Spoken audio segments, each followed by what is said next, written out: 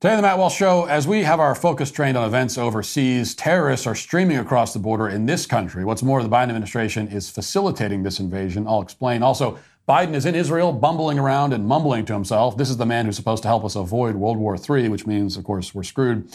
And Britney Spears has a new memoir where she reveals that she got an abortion at Justin Timberlake's request years ago. In her daily cancellation, a young woman complains that her business marketing degree has not resulted in an immediate six-figure salary right out of college. We'll talk about all that and more today on the Matt Walsh Show.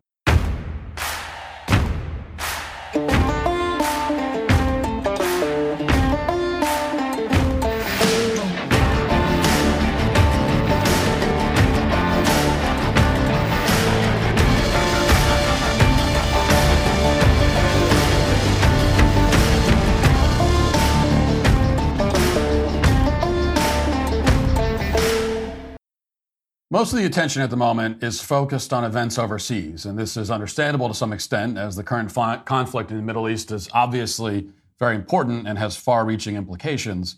The problem is that, first of all, our own leaders do not appear to be focusing on the right things as it relates to that conflict. Namely, they should be focusing on doing everything they possibly can to avoid World War III.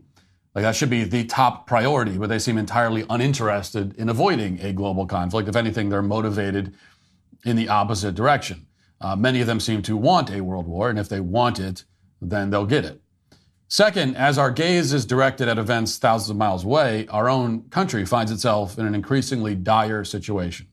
We may soon have a sort of Middle East-style chaos in this country, thanks to our own undefended, unprotected borders. In fact, I probably shouldn't use the word may.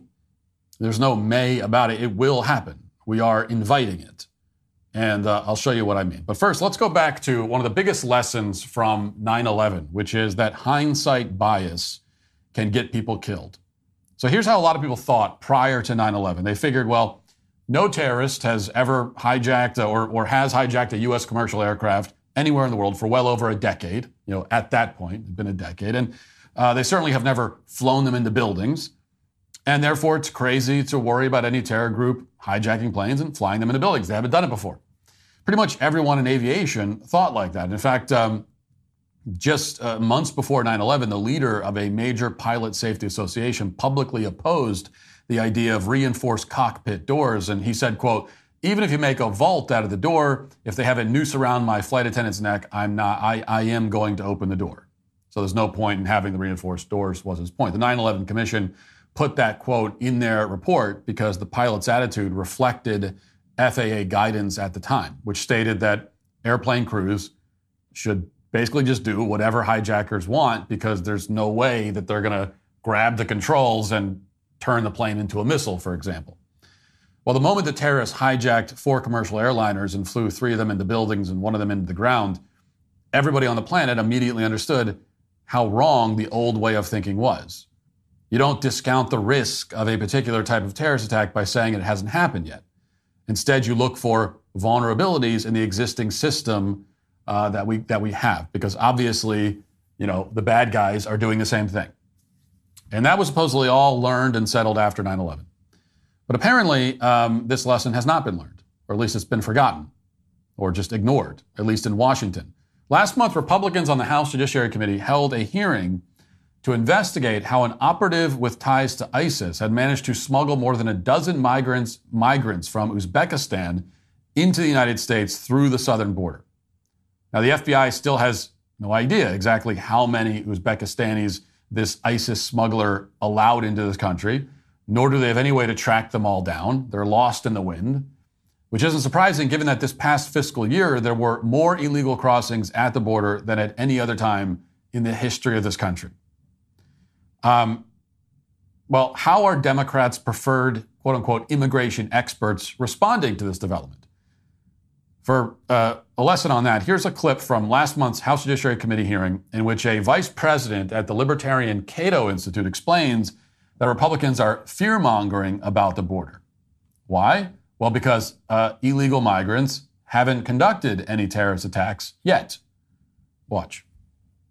The title of this hearing is Terrorist Entry Through the Southwest Border. When I first heard that was the title, my reaction was, what terrorist entry through the Southwest border? 0 people have been murdered in attacks committed by terrorists who entered as illegal immigrants. 0 people have been injured in attacks committed by terrorists who entered illegally. 0 attacks have been carried out by immigrants who entered illegally. So that's the logic. It's kind of a pre-9/11 logic, and Democrats are nodding along. Terrorists haven't used the wide-open southern border to conduct a large-scale terrorist attack so far, and therefore you're paranoid for thinking that it's a possibility. That's the idea. And pretty much every Democrat in Congress endorses this view, which is, it's kind of like saying that you should just leave the door of your house wide open at night while you go to sleep because, well, you've never been the victim of a home invasion robbery before. It hasn't happened yet, and therefore it will never happen, and therefore there's no reason to do anything to prevent it from happening. This is how they're responding to the news that ISIS is bringing in migrants from Uzbekistan that are completely unvetted. We don't know anything about them. That's despite the fact that Uzbekistan has a long history of exporting terrorists to this country. On Halloween night in 2017, for example, a 29-year-old Uzbek migrant who was here on a visa drove a truck into pedestrians and cyclists in Manhattan, killing 8 of them and wounding many more. That attack followed the sentencing of another Uzbek migrant, also here on a visa, who was found guilty of terrorism charges for planning to bomb Coney Island. Now, Democrats and libertarians, apparently, want you to ignore all of that because those Uzbekistani terrorists didn't arrive through the southern border. They came on a plane. Therefore, they're saying you have no reason to worry about border security because they would come on a plane. It's a totally nonsensical approach, obviously, but that's what they're going with. And Republicans, for the most part, they're not focused on it one way or another. They want you to focus on Ukraine and the Middle East. Mitch McConnell, who somehow is still in office, says Ukraine is our top priority right now. As a result of this bipartisan consensus in Washington, this decision to focus on every other border except our own, there's now a very real risk that Americans will die. In fact, Americans are already dying, if not from terrorism, then from gang violence and other kind of violence that comes across the border. As CNN reported, the episode involving the ISIS smuggler was so alarming that an urgent classified intelligence report was circulated to President Joe Biden's top cabinet officials in their morning briefing book. For some counterterrorism officials, it shows that the U.S. is deeply vulnerable to the possibility that terrorists could sneak across the southern border by hiding amid the surge of migrants entering the country in search of asylum.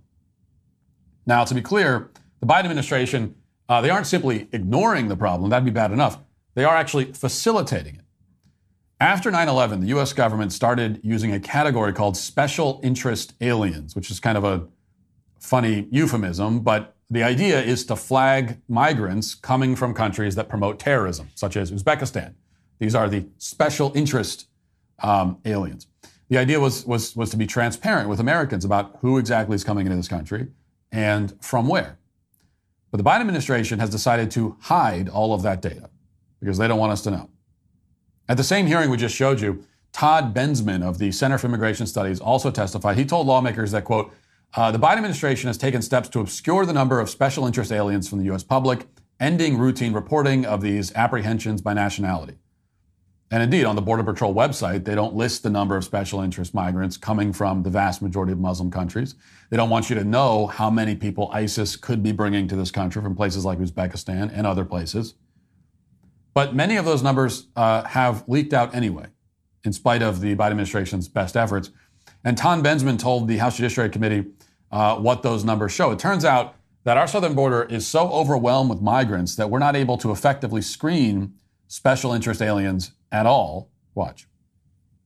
Expect those screening programs to be degraded indefinitely because vast numbers of special interest aliens are currently pouring through the Darien Gap between Colombia and Panama. Usually 10,000 migrants or less pass through the gap. In 2023, however, 300,000 plus have gone through the gap. And whereas only 3,000 or 4,000 special interest aliens among them reached our southern border annually, the Daily Caller just reported that 75,000 came in just the last 9 months. DHS cannot possibly vet or even interview a fraction of these numbers, raising the terrorism risk. And whereas about 20 aliens on the terror watch list were caught at the southwest border in prior years, since this crisis began in 2021 through the end of July, Border Patrol apprehended an almost implausibly large number of them, 258 as of now. Those watch-listed 258 are just the ones Border Patrol managed to catch. Border Patrol failed to apprehend a record-breaking 1.8 million migrants who slipped into the interior. Now, those numbers don't seem even possible. Between October 2022 and August 2023, that's less than a year's time, more than 75,000 special interest aliens were encountered by Border Patrol. Before the current border crisis, that number of special interest aliens encountered by Border Patrol officials was closer to 3,000. And these are just the migrants that were encountered. The actual number of special interest aliens arriving at our borders is far larger, though it's impossible to know how many. And again, these are just the people coming from countries that the U.S. government believes are a high-risk terrorist states. We're also importing the rest of the third world, too, without any vetting whatsoever. Along with depolicing, that's leading to a drastic increase in violent crime rates in this country, all over the country. We're not taking in families or stable households. We're taking in mostly young men with no ties to this country, no loyalty to this country, and very little to lose. And in response, a lot more migrants are coming our way. This was the scene in Mexico recently, as yet another large group of migrants, apparently from Haiti, broke through barriers at a refugee office. Look at this.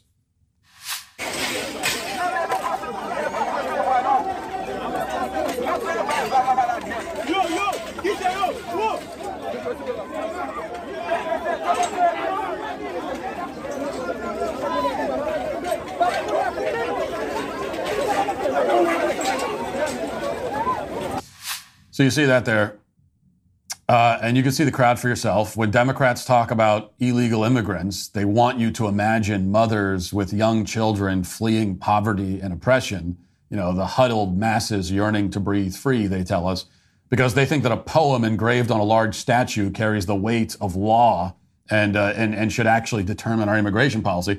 But that does not really describe a great number of the migrants pouring across the border. There are some mothers with young children, okay, but what you just saw in the video, there was a bunch of young military-aged males. And one of the things about those people is that these are the sorts of people who could be of use in their own countries. They could be trying to improve their own homes, fighting to make their own countries prosperous, or at least livable.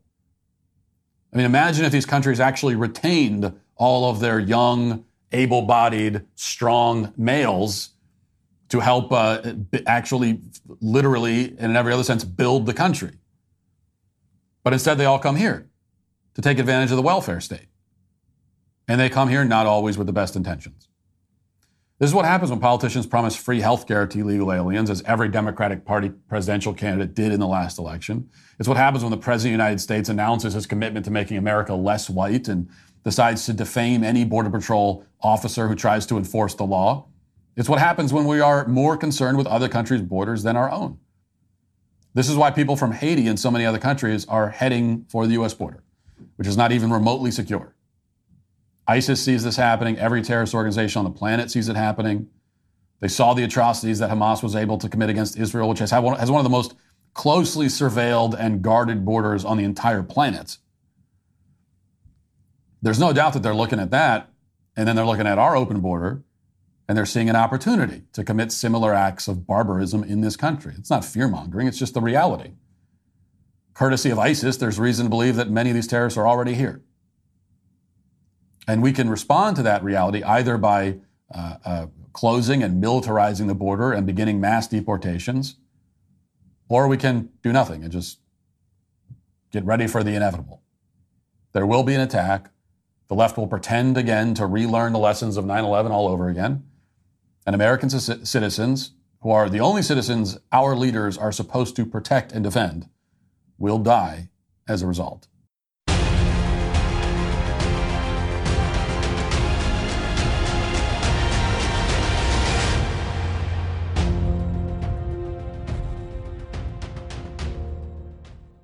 This is very, very concerning. And I'm, I've been concerned about the myocarditis, but this really kind of took my breath away. And why it is not being discussed more widely is mysterious and almost makes me believe it must be over the target. It must be because it is problematic. Yes, and that's what I've been reporting on. And that's why I specifically, of all the things I wanted to talk with Dr. McCullough about today, was I want to put to bed this issue, this myth that, yes, we're seeing myocarditis, but a bunch of it's from COVID. That simply isn't the case. This is a significant risk from these vaccines. The pharmaceutical companies know it. The FDA knows it. The CDC knows it. It is out there. This is not a virus-related thing. It is from the vaccine, and I do think it's very problematic. And there are nuances of what Dr. McCullough said that I don't want people to have missed, like the fact that there's a lot of myocarditis. The ones we know, Drew, are the ones that are symptomatic. When somebody has chest pain or shortness of breath or all of a sudden develops exercise intolerance, then they get worked up.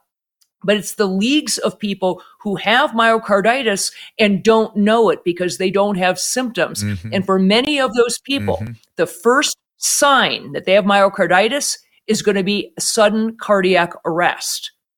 The first sign that they have myocarditis is going to be being found dead in bed by their parents in the morning. Okay. That's the concern. So the question is how many, as far as I'm concerned, if you are a university that has mandated this vaccine, so you're mandating a vaccination for people who are in that prime risk category, they should be providing absolutely free screening for every single student that they have, the tens of thousands of them walking around their campus that they forced to get vaccinated. They should be forced to pay for the cardiac MRI for those guys, for every one of those students, for every employee who is forced against his or her will to take one. The employer should be obligated to pay for a full cardiac workup, including the very costly cardiac MRI, to look for signs of myocarditis. I agree with everything you said. And not only that, but it isn't just the sudden death that now this circulation article implies. The circulation article implies that there will be lifelong progression of myocardial dysfunction, difficulty with activities, eventually cardiomyopathies, needing cardiac transplantation if you're a young adult when developing these things.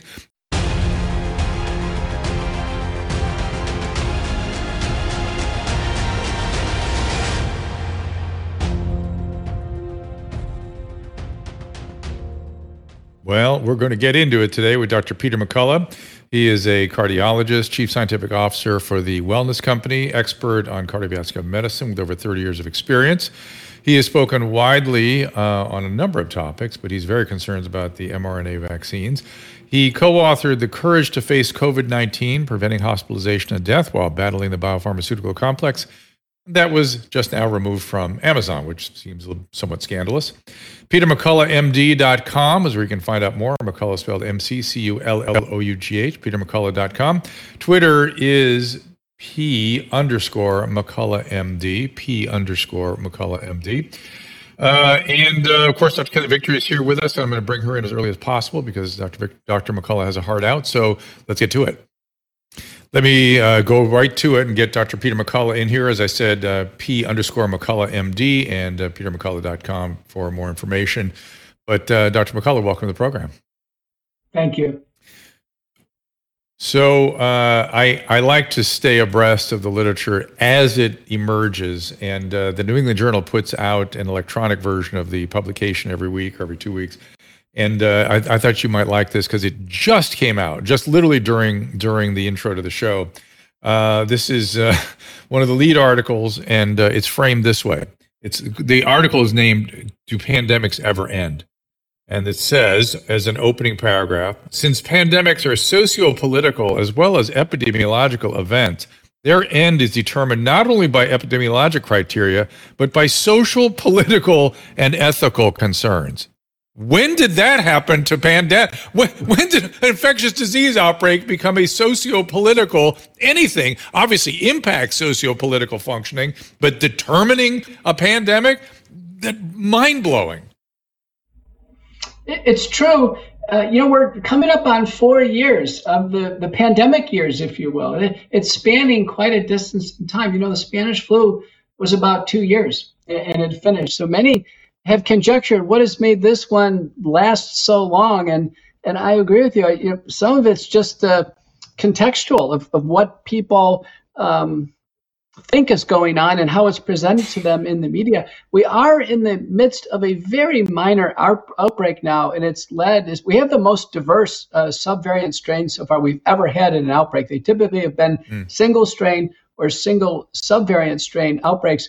It's very, very diverse. The leaders are EG5 and FL1.5, but now HV1 is coming up in third position. XBB 1.5, that was the original target of the most recent boosters. That one now is at 0%, according to the CDC nowcast as of September 22nd, 2023. And let me interrupt you, Peter. I want to hang a lantern on that. Because I want to make sure people hear what you said, because it could go past them. The booster is directed at XBB, and XBB is at 0%. So the question is, does it have any collateral effect? And I saw some data on EG5, and it was like, oh yeah, it seems to have some effect on that. Well, that's now almost gone too. So what are we doing here with this booster?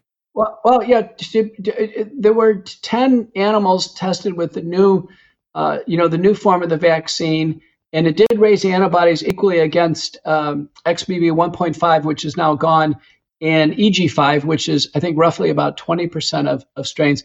But these antibody studies have not been valid surrogates of really providing immunity, that is, preventing anything in a human being so far.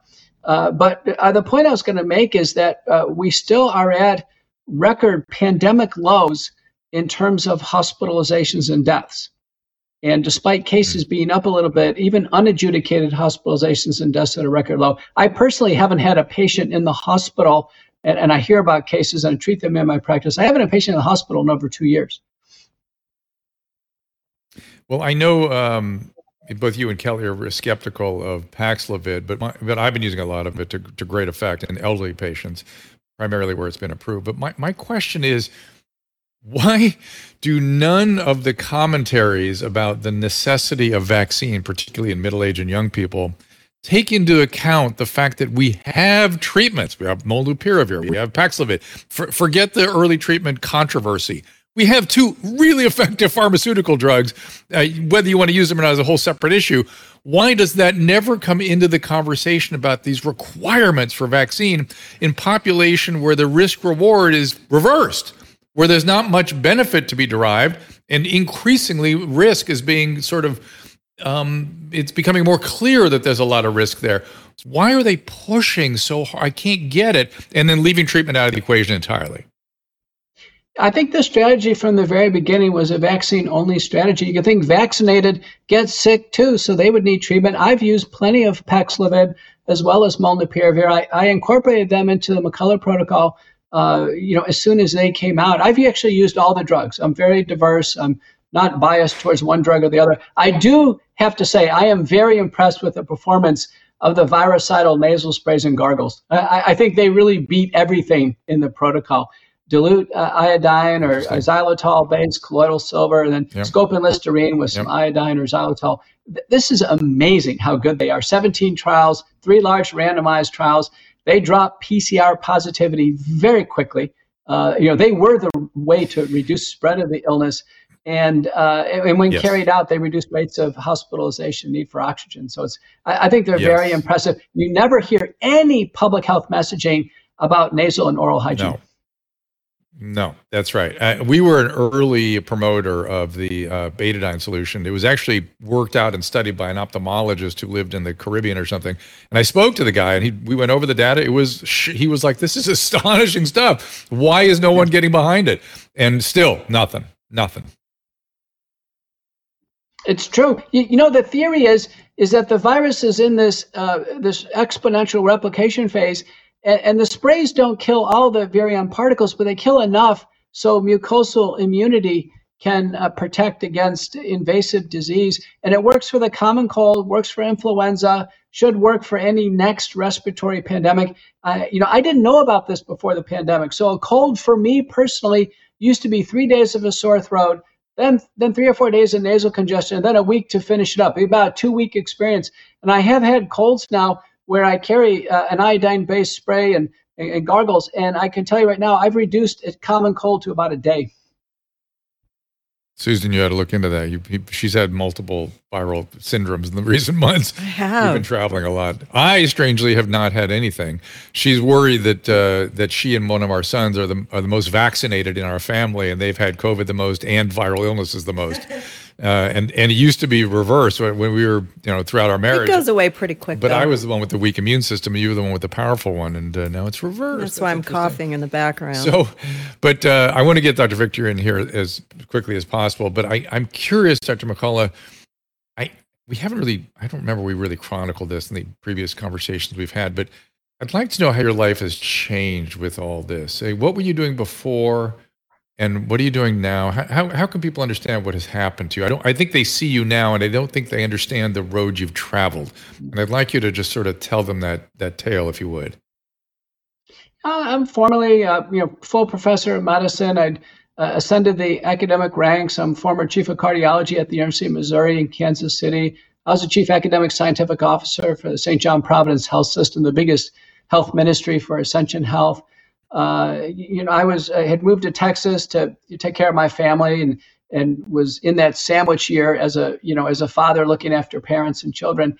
And I had a very nice position at a major medical center here in Dallas.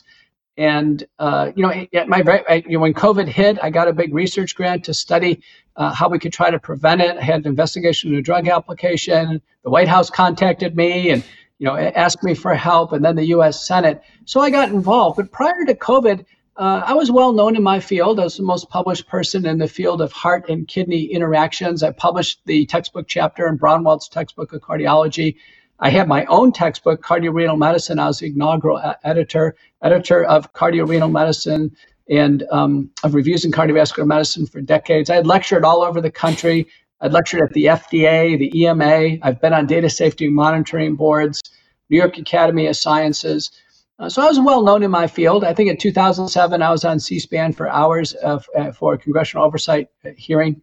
But COVID brought me to being a role as a public figure. And what I couldn't understand is why other doctors didn't jump on board and try to help in treating patients. And treatment still was undersubscribed all the way through. I know you were out there, I was out there, Kelly was out there, but we were too few. And what we know in a paper by Verdkirk and colleagues is that the only people who ended up hospitalized or worse dying, and almost all the deaths occurred in the hospital, is because they were undertreated in the ambulatory phase of the illness. Sure, of course.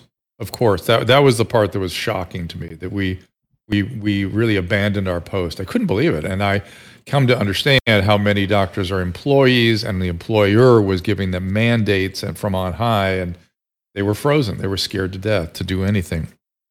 Speaking of the cardiorenal stuff, did you see, this is just a complete sidebar before I bring Dr. Victory in, that there was a study today on renal effect of Ozempic, of all things, and that the renal metabolic syndrome, this is a new category of metabolic syndrome, was dramatically reduced by this medication. Did you see that today? It was just today. It's true. The GLP-1 active drugs, as well as the SGLT2 inhibitors, have been revolutionary. They improve both heart and kidney outcomes, cause weight loss by different mechanisms. So we're using these drugs very successfully in practice. That was the whole reason why I was really pushing that cardiorenal field. The hypothesis was if we did something that helps the kidneys, it would help the heart and vice versa, and it's really paid off. And, again, hypertension and the whole metabolic process of obesity, this is all tied together, and that we're finally looking at it that way, which is important, I'd say. I'm not recommending Ozempic. Anybody who accuses me of that, I'm saying if your doctor recommends it, there's some significant benefits to be derived. All right, let's get Dr. Victory in here. Do you want to quickly, though, review your catastrophe with Amazon, and then we'll have that as a setup to bring Dr. Victory in? We were shocked on September 29th when the first author of my book, John Leake, who is a best-selling full-time professional author, found out that our book had been taken down from Amazon. The audiobook and the softcover are self-published. So John and I self-published it through an Amazon publishing agreement. So there's a contract. Amazon, certainly reviewed all the materials, all the chapters. It's very carefully curated, met all the criteria. And it had 18 months of 5-star sales, Courage to Face COVID-19, Preventing Hospitalizations and Deaths While Battling the Biopharmaceutical Complex. It's being looked at very carefully for a major motion picture. It's extremely well written and understandable because it's written by a professional author. Amazon struck it down on September 19th, claiming, I think really fraudulently, that it had offensive content. And now in a series of email exchanges, they will not tell us what they think is offensive. And because it's self-published, we could actually make a change. It's very easy to do that. And they won't tell us what's offensive about it. They won't let it back up on Amazon. And this is unprecedented. Books are at a different standard than a Twitter account or a Facebook account. Books are work of literary art.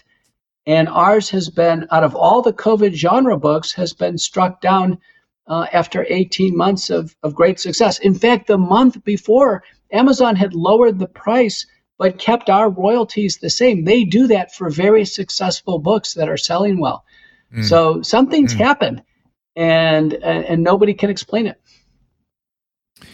Well, I've been saying from the beginning that the burning of the books were underway, and it's happened in many, many different ways, and we should be extremely disturbed by this, much the way disturbed by the silencing and firing of professors. These were things that we pointed at in the 50s in the McCarthy area as the extraordinary excesses that should never, ever happen again. And here we are again, coming from a different direction. Well, all right. So Dr. Peter McCullough is with us. As I said, you can get the audiobook, but can you get the book anymore? You can get the book on Barnes & Noble, as well as on the book website, couragetofacecovid.com. Okay. And it's petermcculloughmd.com for more information, and also the Twitter handles P_McCulloughMD. What's up? Also, you've been a big advocate for nattokinase. I think we have an outtake from you from the wellness company advocating the utility of that substance. Yeah, I have. I've been embroiled in this medical quagmire of what to do with the burgeoning number of patients with long COVID syndrome and those who feel unwell after the vaccines.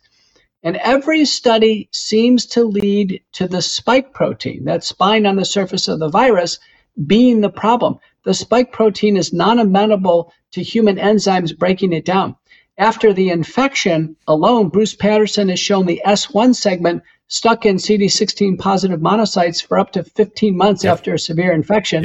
After the vaccines, the S1 and the S2 segment are held in the pre-fusion conformation, and they've been found circulating in the bloodstream free, as well as in tissues that are inflamed and developing organ dysfunction. So the spike protein seems to be the culprit. The Japanese go ahead. Yeah. Japanese. The Japanese use natto, which is the breakdown product of soy, fermentation by a bacteria, Bacillus subtilis natto. They've been using it for its cardiovascular effects for about at least several decades. They've been eating it for 1,000 years. It's a natural thrombolytic proteolytic enzyme. And indeed, nattokinase in paper by Obu, another one by Tanakawa, clearly break down the spike protein, even in cell lysate and intact cell models. We don't have clinical data indicating what the outcomes are, but it's so attractive. We started working with it in our practice now for over a year, and we are seeing clinical benefit. Without having funding, funding's going all around us to other problems, but without funding, we're doing the best we can in our clinical practice. Now, we've, in the last few months, added bromelain. Bromelain is a family of enzymes derived from the stems of pineapple, also shown in preclinical studies to break down the spike protein. Bromelain is an FDA-approved drug as an ointment used in deep tissue burns and wounds in 2022. So we know it has a medicinal effect. It is available orally as a capsule. And then lastly, we add curcumin, and curcumin needs to be aided in absorption, preferably with piperine, a derivative of black pepper. And curcumin actually has randomized trials in long COVID. So it actually is in human studies, reduces inflammatory factors. People in general feel better. So we have put together this triple combination in clinical practice, and I've published this now in the Journal of American Physicians and Surgeons. It's on the European Commission preprint server. It's called base spike detoxification. Base spike detoxification, meaning it's a base of treatment of which we can add other things But we need to, we have found in our practice, we have to commit to this for about 3 to 12 months for people with multiple episodes of COVID, multiple COVID vaccines, in order to make headway in their syndrome. Dr. Peter McCullough, Dr. Kelly Victory will join us right after this.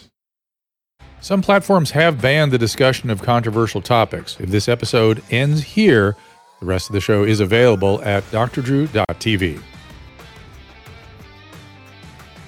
There's nothing in medicine that doesn't boil down to a risk-benefit calculation. It is the mandate of public health to consider the impact of any particular mitigation scheme on the entire population. This is uncharted territory, Drew.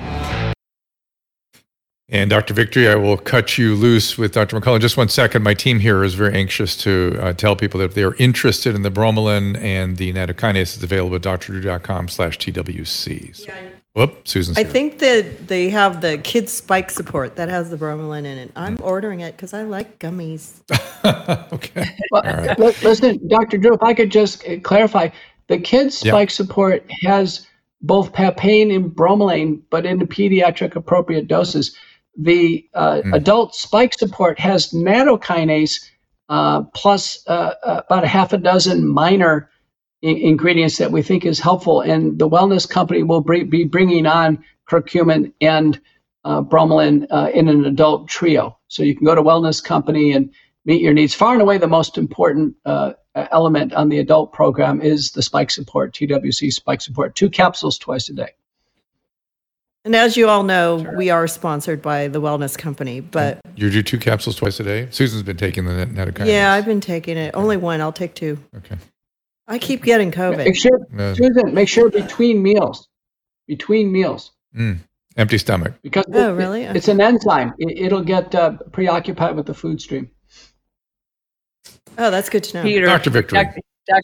Dr. McCullough, so happy to see you. Great to have you here. When I posted about you appearing on the show with us today, I used the words brilliant and indefatigable about you. And I mean, most sincerely, truly, I am so appreciative of your courage and leadership during this debacle. Who would have thought we'd be still talking about this 4 years later? But happy that you're here. You and Drew covered a lot of territory before I came on, so I want to go back to a couple things and dig in a little deeper. One thing that you pointed out that I think has been underreported, and those people who don't know of pandemics, I am a student of pandemics, but people who don't know that, you pointed out most pandemics are one single pathogen. One, not multiple variant after variant after variant after variant, the way that we are dealing with COVID, all of these strains that talk about that and talk about what your theories are about why in the COVID pandemic, we are seeing such a huge and ongoing series of mutations and continuation of the disease process. You know, in 2020, I was the co-principal investigator for a national program for a vaccine. I was a vaccine co-principal investigator for the whole country, and it was a vaccine called the Imodulon vaccine. It was a cellular-based vaccine, and in our proposal, we said we would vaccinate only nursing home patients and nursing home workers, that we wouldn't over-vaccinate the country because we were afraid of actually breeding resistant strains or causing, ecological pressures. 2 papers appeared, one by Neeson, the other one by Venkatakrishnan, both showing if we got to more than 25% of the population vaccinated in a highly prevalent pandemic, we would put evolutionary pressures on the virus to have it basically to select for strains that are going to be resistant to the vaccine, or at least be able to, live in a vaccinated person easily. And that's exactly what happened. We did see outbreak after outbreak of single strains, right? So we had the wild type, then alpha. We didn't really have a beta here, but it was in South Africa. Gamma was the worst. That was in the center part of Brazil, but we did have delta. We did have alpha. We did have delta. And then when Omicron came, this was interesting, December of 2021, it literally shut off delta overnight. It closed the immunologic door.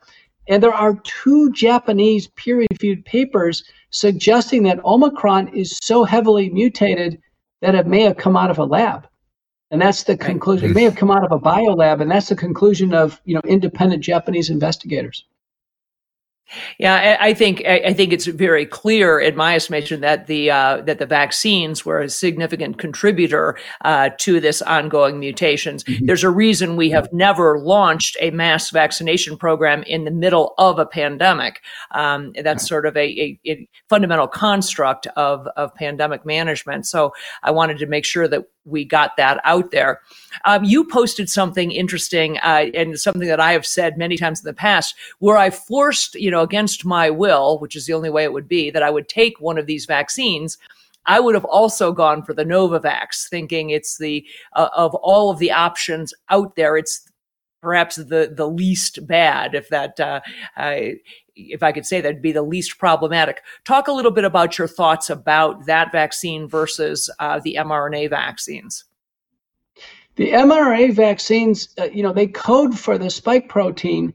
They originally coded for the original Wuhan strain, the BA4, BA5 Omicron subvariant, now XBB 1.5.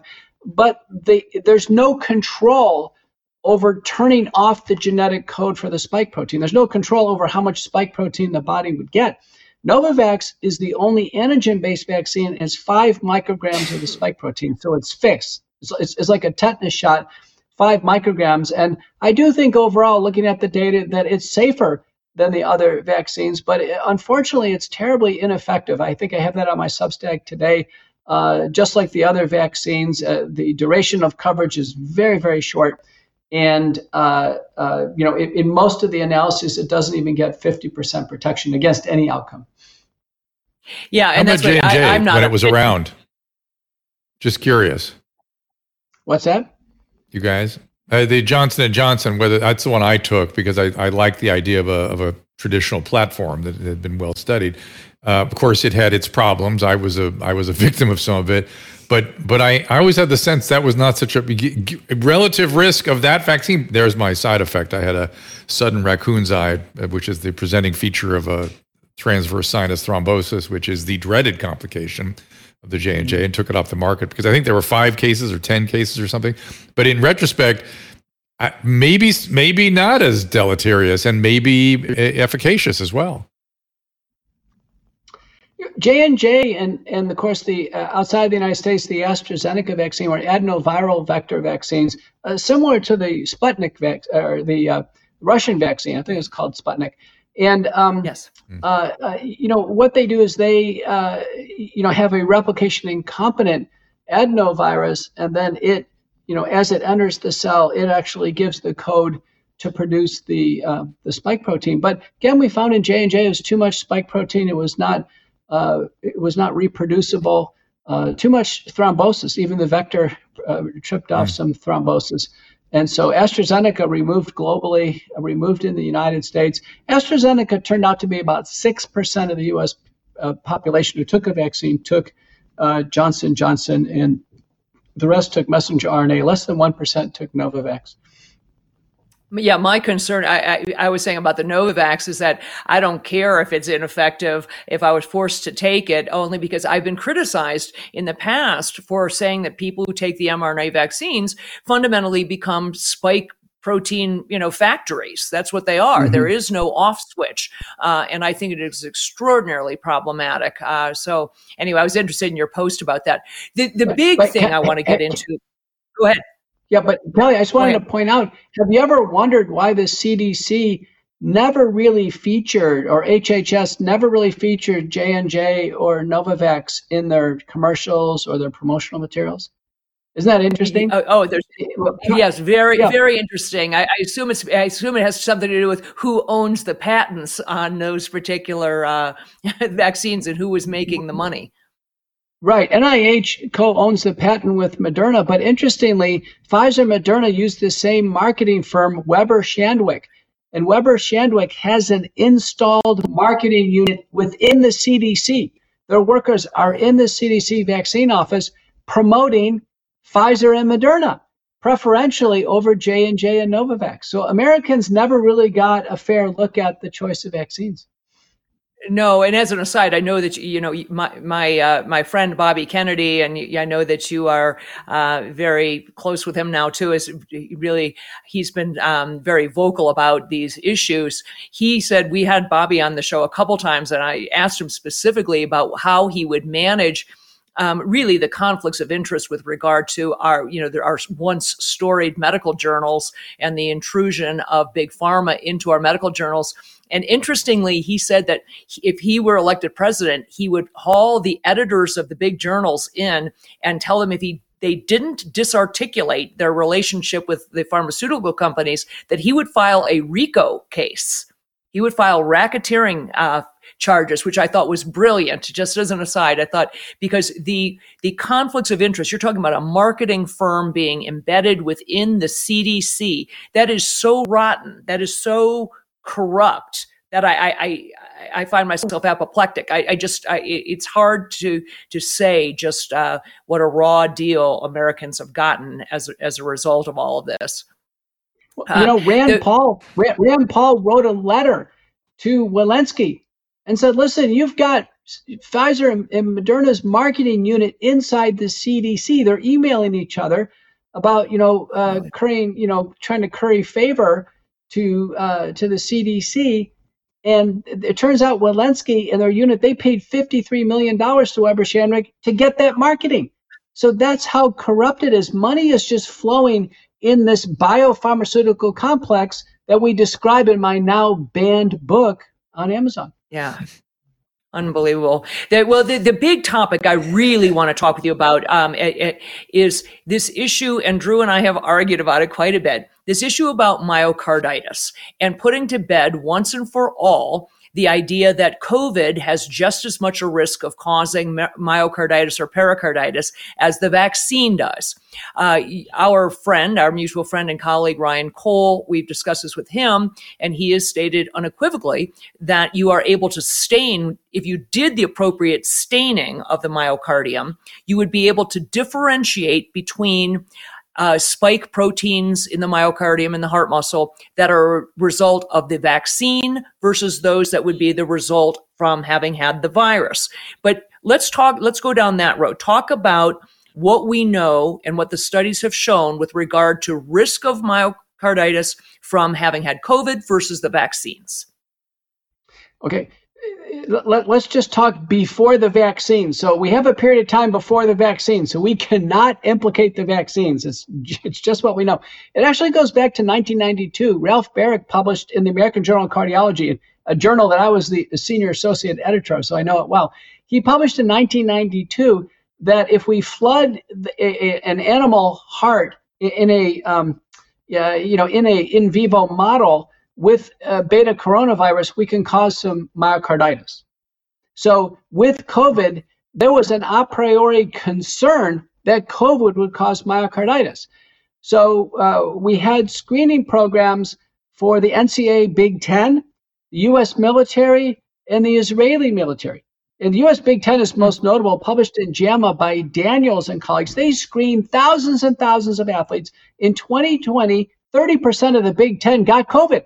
So they had biomarkers, troponin and others, EKG, imaging, cardiac MRI, and that huge screening program, they netted about 36 putative cases of possibly myocarditis. And there was no hospitalizations and deaths. It was completely inconsequential. Same thing with the U.S. military and same thing with Israeli military. So they dropped it. So we know community outpatient COVID-19, it's been well studied now, is not a significant cause of myocarditis. Tuvali and colleagues published in Israel an observational study showing in 2020 there was really no increase in myocarditis over the baseline. So where does this talking point come from? Even Fauci said this, that there's way more myocarditis from COVID than the vaccine. It comes from inpatient studies. So in 2020, in inpatient studies of COVID, about 30% of people in the ICU have an elevated troponin, like they do with sepsis, with pneumococcal pneumonia and others.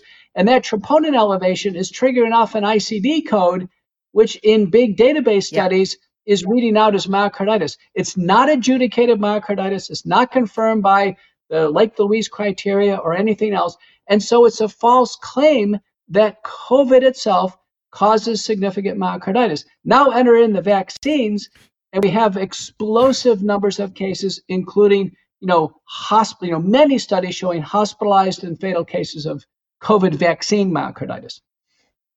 Did you guys have a chance to look at the circulation article that I circulated amongst us? It's from July. It's a Hong Kong article. Did you guys have a chance to see it? You're looking incredulous. Yeah. Peter, you saw it, and it sort of took my breath away that it was showing essentially. I mean, just to summarize, a good study, frankly, that about half of these young males with myocarditis, mild myocarditis, had chronic, a year later, evidence of myocardial injury and dysfunction, particularly in the right ventricle. Yeah, it's true. Actually, that paper from Taiwan, there was a paper from Yale, Barmada showed this, that it's not clearing up by MRIs by 9 or 12 months. Now, I can tell you, small areas of late gadolinium enhancement can completely resolve. I've seen that in my clinical practice. It was shown in a paper long before COVID by Bruckmann and colleagues from Germany that non-ischemic areas of late gadolinium enhancement can clearly repair. The heart can repair itself, less so with coronary artery disease and ischemia and infarction. But an important paper by Yonker and colleagues from Massachusetts General Hospital, where they're hospitalizing kids with vaccine myocarditis, not with COVID, but with vaccine myocarditis, they found that the kids who have myocarditis have circulating spike protein in the blood, and the library of antibodies is not neutralizing the spike protein, whereas the kids without myocarditis have spike protein, but the antibodies are appropriately neutralizing it. So it looks like why some get myocarditis and others has to do with a mismatch in the library of antibodies that's raised against the spike protein. I want to make sure I'm hearing. I'm sorry, Kelly, to keep interrupting here, but are you saying that even though the gadolinium enhancement is still there a year out with stiff right ventricle, all that still has a high probability of resolving? Well, at a year, we start to worry that it's permanent. But there was two papers by Jenna Schauer and colleagues in the Journal of Pediatrics with early on with kids with vaccine myocarditis, and these areas were resolving. The big ones were resolving partially. Small ones can completely resolve. I've seen in my practice 7 or 8% left ventricle LGE resolve. But Schauer in some of these kids, by the way, a big area of damage is considered 15% of the left ventricle. Schauer was describing cases where it's 25% of the ventricle damaged with the vaccine in the children she was reporting in her papers. So I think a lot of this is the big areas are not going to completely resolve. Smaller ones will. By the way, myocarditis is treatable. The Japanese, as well as myself, were using prolonged corticosteroids over 3 months, prednisone, colchicine for a full year. Japanese are using IVIG or plasmapheresis. I haven't had to do that. Those who have early heart failure, we use drugs like Entresto and carvedilol. So myocarditis is treatable, and it needs careful observation, and they cannot go on the playing field. Even before COVID, when there's myocarditis, we cannot let them play because the surge of adrenaline could trigger a cardiac arrest. The same surge of adrenaline, by the way, occurs about 3 a.m. to 6 a.m. So you hear about kids with myocarditis dying in their sleep, like the paper by Gill and colleagues. But the point is, the leagues were so concerned about myocarditis in 2020, they all had screening programs. Then we enter in the vaccines, and the FDA warns that they cause myocarditis by June of 2021, and none of the athletic leagues even screen for it. Right. So let me just clarify two things here. Part of my job on this show is to put things in lay terms. So what you were saying about this myth, and it is a myth that COVID has higher risk of causing myocarditis as the vaccines. That myth was derived from the idea that these hospitalized patients who were very ill in the ICU had a blood test that would be elevated for anybody in the ICU with a serious infection or serious trauma, serious anything. And it was read out as myocarditis when they, in fact, didn't have myocarditis. And it is irrefutable at this point. The studies are clear that these cases of myocarditis are being caused by the vaccine, not by the virus. The other thing that you just said that I think is, go ahead. Yeah, it's true. The inpatient troponin elevation that kicks off an ICD code, those aren't adjudicated cases. So they're not bona fide cases of myocarditis. And so this was very sloppily reported. Even the American College of Cardiology has a position paper in the fall of 2022 saying, oh, the illness causes more myocarditis than the vaccines. So therefore, we should give vaccines and cause more myocarditis. It doesn't make any sense. Cardiologists would never support giving something that causes heart damage under any circumstance. Right. And then the other thing, and the elephant in the room, I will point out, you made the point that the children who ended up getting myocarditis had a mismatch between the antibodies that they have and the actual spike protein on the virus. In case people haven't connected the dots, the things most likely to give you that mismatch is having gotten a vaccine for a previous strain. And then, you get vaccinated for the original strain, for the Wuhan strain that they created. And then lo and behold, you get XBB. You're going to have the wrong antibodies. You are going to have that mismatch, people. That's how it happens.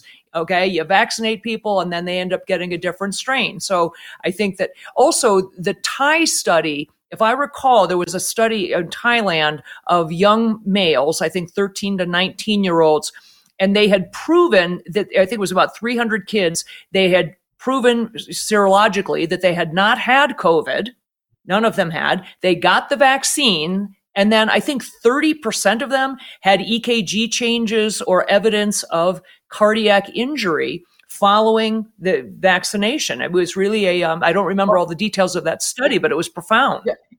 You're citing that, remember the FDA told Pfizer, Moderna, they need to do prospective cohort studies where they measure everything at baseline, give the vaccine, and measure everything again. Neither company fulfilled that obligation. It's one of the reasons why they're not fully licensed, but neither one of the companies did.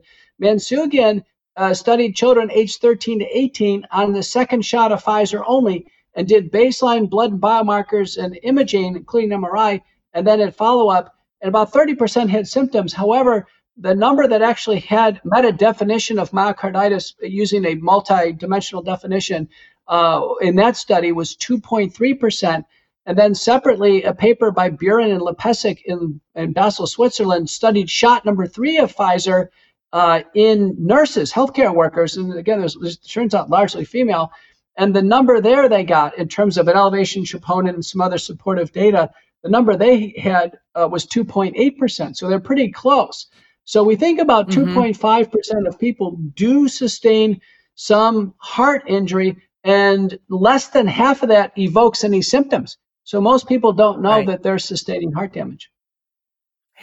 What did you make, if anything, of at one point the FAA changed the guidelines for the EKGs for pilots for the FAA exam, and I think it had to do with loosening the restrictions on with regard to PR intervals. I think on their EKGs, they made some substantive changes. Were you aware of that? That they changed the cardiac guidelines of the EKGs for pilots, and what, if anything, did you make of that? I looked at it carefully. The PR interval got the most press, but it turns out they loosened dozens and dozens of cardiovascular criteria, but also dozens of neurologic criteria. So the entire set of criterion for fitness of a pilot loosened. And my read on this is that I think it's actually due to the aging of the pilot population. Now, it may be superimposed because there's more disease related to COVID or the vaccines, but I don't think we can pinpoint it. But any way you evaluate it, it is now, from a health perspective, easier to have a commercial pilot license. Right. And then the last big thing I had on that I wanted to pick your brain about, because I simply don't have a good handle on. People ask me all the time about this issue of shedding. I really don't know what the studies show. I really don't know that we've been able to prove it. What is your understanding of the risk of vaccine shedding or spike shedding with COVID? I interviewed Helene Benoon, who's former INSERM scientist. Now she's independently doing review papers and scholarship in France. A real expert on this, and her belief is that there is bona fide shedding of spike protein almost certainly, but it's probably immaterial. Data from the Framingham Heart Study, UT Houston, a big study, shows 97% of us have antibodies against the spike protein. So it's almost irrelevant. We're getting some spike re-challenge, orally, mucosally. It's not a big deal. The messenger RNA is a bigger deal. Now, 2 papers, one by Hannah and colleagues in JAMA, the other one recently from Japan in Lancet, show that breast milk is carrying the messenger RNA. That's for sure in freshly vaccinated mothers. Paper by Castriuta and colleagues show circulatory messenger RNA for 30 days in blood. And now a paper by Crossan and colleagues from Massachusetts General Hospital shows the messenger RNA stuck in the human heart associated with inflammation at 30 days, in these deaths that have occurred within 30 days of the shot. So it's very possible that messenger RNA could be shed in body fluids, certainly breast milk or sweat, what have you, within, let's say, 30 days of a vaccine, maybe 90 days to keep it safe. But there's never been a bona fide case demonstrating the transmission. There's never been a bona fide transfusion case of demonstrating that. And now the Associated Press is reporting October 4th, 2023, only 1.3% of people are taking any more shots. So we're down to a tiny fraction to even study this now. For most people, the vaccines are long in the rearview mirror. Because I guess the question is, if we know that you have the mRNA in breast milk, for example, and we can presume that you may have it in sweat or saliva or other bodily fluids, I guess the question is, is there any indication that it can be absorbed that way? And the reason I make this segue is because we know now also, very concerningly, that they are injecting mRNA vaccines into the food source. They're injecting, beef and poultry with mRNA vaccines. And so I guess the question becomes, is there a risk of us being able to absorb it through the GI tract? Can it be absorbed through the intestine or the stomach lining and those sorts of things? What is the actual risk? Because I've said from the beginning of the pandemic that I believed that the goal was to make mRNA, that word, a household word, to make people believe that this platform is tried and true and tested and nothing to be worried about. And therefore we can just inject everything and everybody around us, with mRNA to no, concern. What do we know about whether or not you can absorb this stuff? Well, I can tell you Zhang and colleagues in the preprint server, December 2022, demonstrated that a RNA for a restricted part of the spike protein, the receptor binding domain, that could be stabilized in a exosome, essentially a milk bubble. And once they created this, they fed milk to a mammalian model 3 times, fed it through the GI tract, and they were able to successfully immunize that mammal. Now we have a press release that one of the companies has made a nasally absorbed messenger RNA vaccine. So I think it's becoming clear that the nasopharynx and the GI tract will absorb and take up messenger RNA.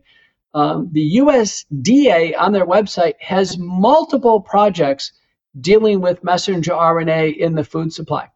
Now, some of these are to try to immunize the animals against disease, and then in the plants, the goal of these projects is actually to immunize humans, trying to immunize humans against diarrheal diseases or others through plants. Now, what's been absorbed? There's been one study demonstrating, I believe, watermelon juice. I think milk again will get it absorbed. They're going to find there's be different ways to get it absorbed. What's currently in the food supply? There's no messenger RNA that I'm aware of that's in the food supply right now. There are self-replicating RNAs, which are a little different. They replicate once and that's it. And that's in the pork supply since 2017. And, not all the farms use it, but it is, Merck's got a big sequivity program, for instance, and it's in swine, not yet in beef or other products. Wow. All right. Well, I glossed over, not purposely, your last statement, however, about the significant decrease in vaccine uptake or interest, you should say, that people just aren't doing.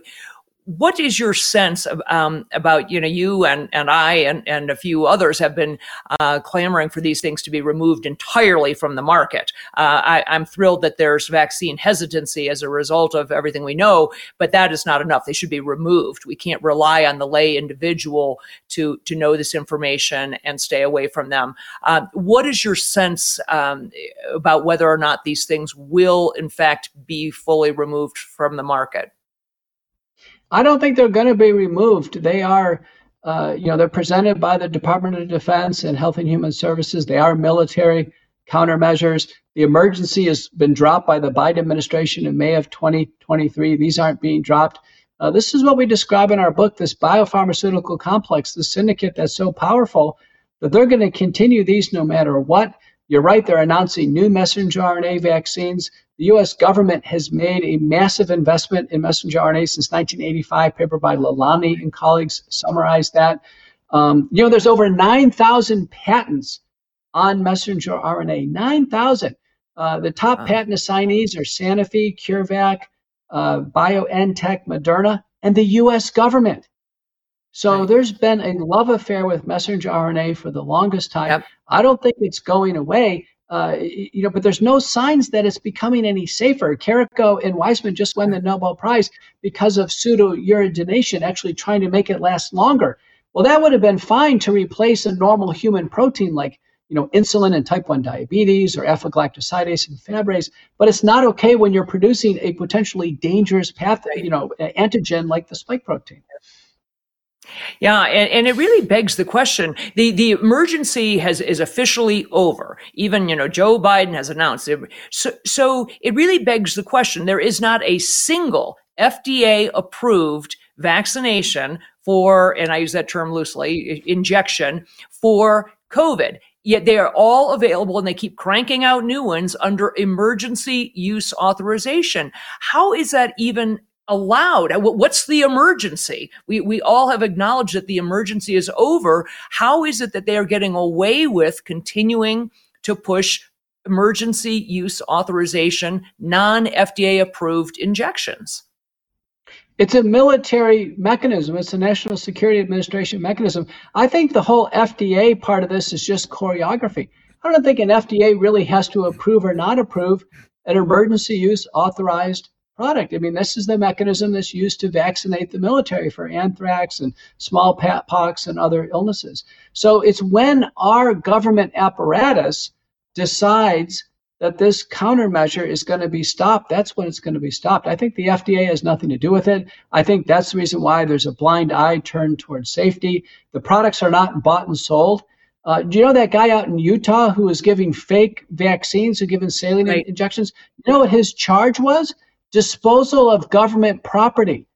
That's what these vaccines are. These vaccines are government property. They're not even considered commercial biopharmaceuticals. Wow. Well, I am cognizant of the clock winding down here, Drew. Yes. What have I not covered here? No, I think you've done a nice job. The only thing I would raise is something that came up on our stream, our chat stream in Rumble Rant, and I don't know if this is even meaningful, but it came up a couple of times, which was somebody mentioned that you might have had a conversation with Damar Hamlin, and they were asking what happened in that conversation. Is that true? A, and B, is that something you can share about? I never had a conversation with Damar Hamlin, but I did pair up with another cardiologist, both of us very concerned. We wrote the Bills organization, we wrote the Buffalo Evening News, telling them that, listen, athletes who have a cardiac arrest, no matter what the cause, the standard of care is to have an implanted defibrillator.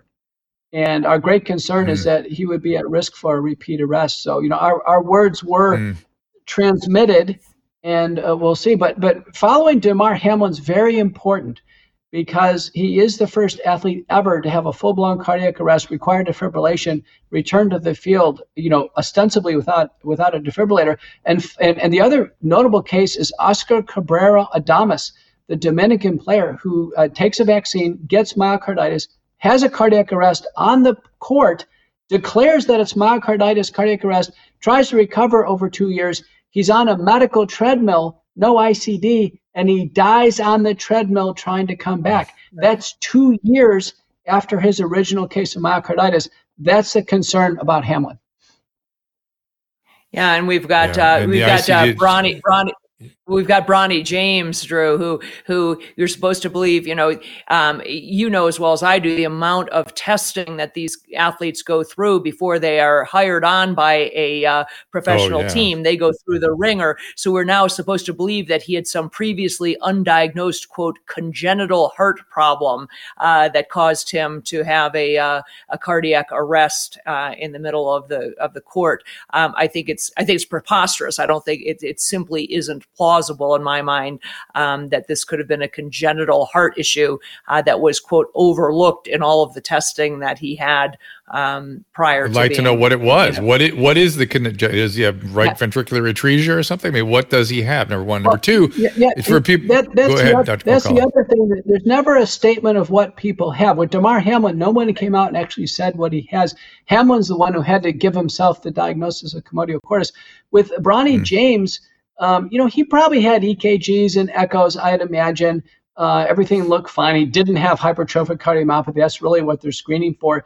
And then he has this near cardiac arrest. By the way, I don't think he had a full cardiac arrest because he was in and out of the ICU in hours. He was out of the hospital the next day. So I think he had a near miss and maybe had some type of an arrhythmia. But he probably did undergo an MRI. They probably found a patent foramen ovale or atrial septal defect and said, aha, well, here's some previously undetected congenital heart disease.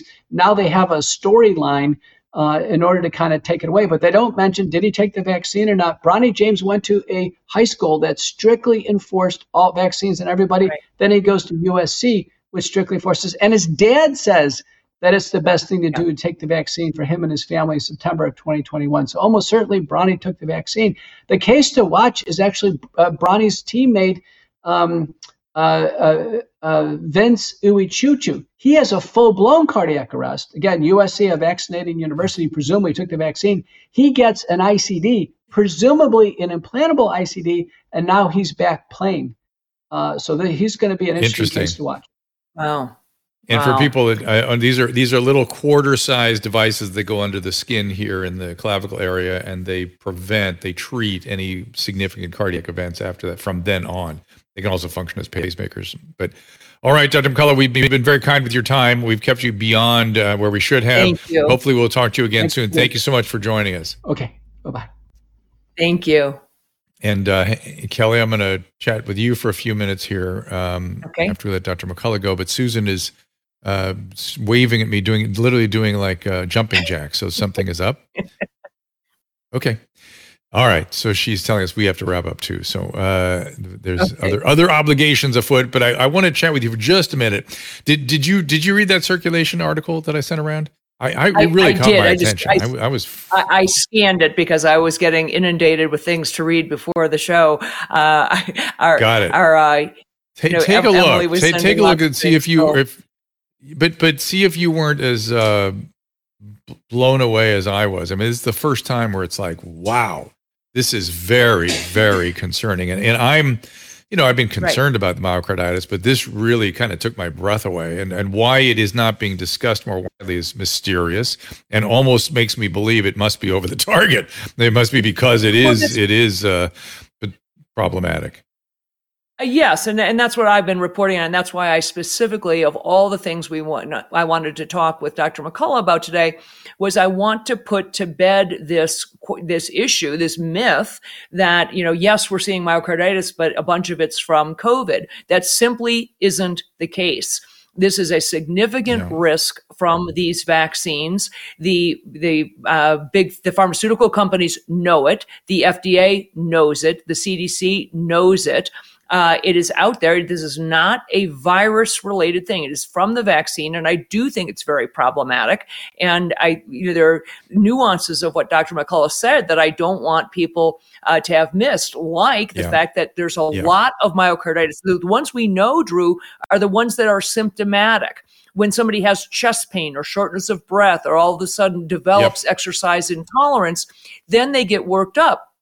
But it's the leagues of people who have myocarditis and don't know it because they don't have symptoms. Mm-hmm. And for many of those people, the first sign that they have myocarditis is going to be sudden cardiac arrest. The first sign that they have myocarditis is going to be being found dead in bed by their parents in the morning. Okay. This is, that's the concern. So the question is how many, as far as I'm concerned, if you are a university that has mandated this vaccine, so you're mandating a vaccination for people who are in that prime risk category, they should be providing absolutely free screening for every single student that they have, the tens of thousands of them walking around their campus that they forced to get vaccinated. They should be forced to pay for the cardiac MRI for those guys, for every one of those students, for every employee who is forced against his or her will to take one. The employer should be obligated to pay for a full cardiac workup, including the very costly cardiac MRI, to look for signs of myocarditis. I agree with everything you said. And not only that, but it isn't just the sudden death that now this circulation article implies. The circulation article implies that there will be lifelong progression of myocardial dysfunction, difficulty with activities, eventually cardiomyopathies, needing cardiac transplantation if you're a young adult when developing these things. I mean, that's what this article implies. Doesn't prove, implies it. And that is gravely concerning to me. And I just want to make one last point, then we got to wrap this up, which is that there is a completely different diathesis of a physician giving something to a patient who is healthy and making them sick, as opposed to somebody who is sick and gets a medical complication. Let's say a myocarditis is common in the COVID cases. It still is a very different ethical consideration what it means when you have done harm, when your mandate is do no harm. And by the way, again, towards the push to get vaccinated, we have treatments. We have lots of treatments available now. So the push itself starts to make no sense. Yeah, I agree with you, and I will leave you with this thought. One of the great tragedies in my lifetime in medicine is that they no longer even teach, Drew, the 4 pillars of medical ethics. Your average physician doesn't even know what they are. Autonomy, beneficence, non-malevolence, and justice. Everyone quotes first do no harm, and that is closely aligned with the non-malevolence. But their beneficence, meaning you are required as a physician to be assured that what you are suggesting will benefit the patient, won't just not harm them, but will benefit them. In medical ethics, there is no such thing as taking one for the team. There is no such thing as being forced to take something against, your will or what's best for you because it's better for the rest of humanity. That is not a core pillar of medical ethics. And we have got to get back to that. It starts with autonomy, which means that fundamentally the patient is always the person who is the arbiter of what is best for him or her. And it should have that ability to turn something down. But beneficence, the idea that you are obligated to be assured that you are doing something that is beneficial to the patient, is different from non-malevolence, which is do no harm. You better be darn sure it actually helps, not hurts. And these are things that we have really taken leave of. And I find it tragic that your average physician doesn't even know these things. And you can't follow the 4 pillars of medical ethics if you don't even know what the hell they are. I want to leave it at that. Two final notes. I'm going to be moderating a panel with RFK Jr. in San Jose on October 28th. We'll put up some information about that. Yes, I saw somebody just tweet there that tonight Teen Mom Reunion is on the air. We'd appreciate your support on that as well. Kelly, thank you as all. Comedy Festival. Comedy Festival on November 6th. Susan is yelling at me from the side. Kelly, we're still with you tomorrow with John Stockton. I'll see you then. Yes, at noon, earlier time. So everybody, noon tomorrow, Pacific time, 3 p.m. Eastern time with John Stockton. Looking forward to it. There you go. And these are upcoming shows. Scott Adams next Tuesday, Michael Turner, but Dr. Victory back next week, and Carrie Leak on the 19th. We'll see you tomorrow, noontime Pacific, 3 o'clock Eastern. Thanks. Ask Dr. Drew is produced by Caleb Nation and Susan Pinsky. As a reminder, the discussions here are not a substitute for medical care, diagnosis, or treatment. This show is intended for educational and informational purposes only. I am a licensed physician, but I am not a replacement for your personal doctor, and I am not practicing medicine here. Always remember that our understanding of medicine and science is constantly evolving. Though my opinion is based on the information that is available to me today, some of the contents of this show could be outdated in the future. Be sure to check with trusted resources in case any of the information has been updated since this was published. If you or someone you know is in immediate danger, don't call me, call 911. If you're feeling hopeless or suicidal, call the National Suicide Prevention Lifeline at 800-273-8255. You can find more of my recommended organizations and helpful resources at drdrew.com/help.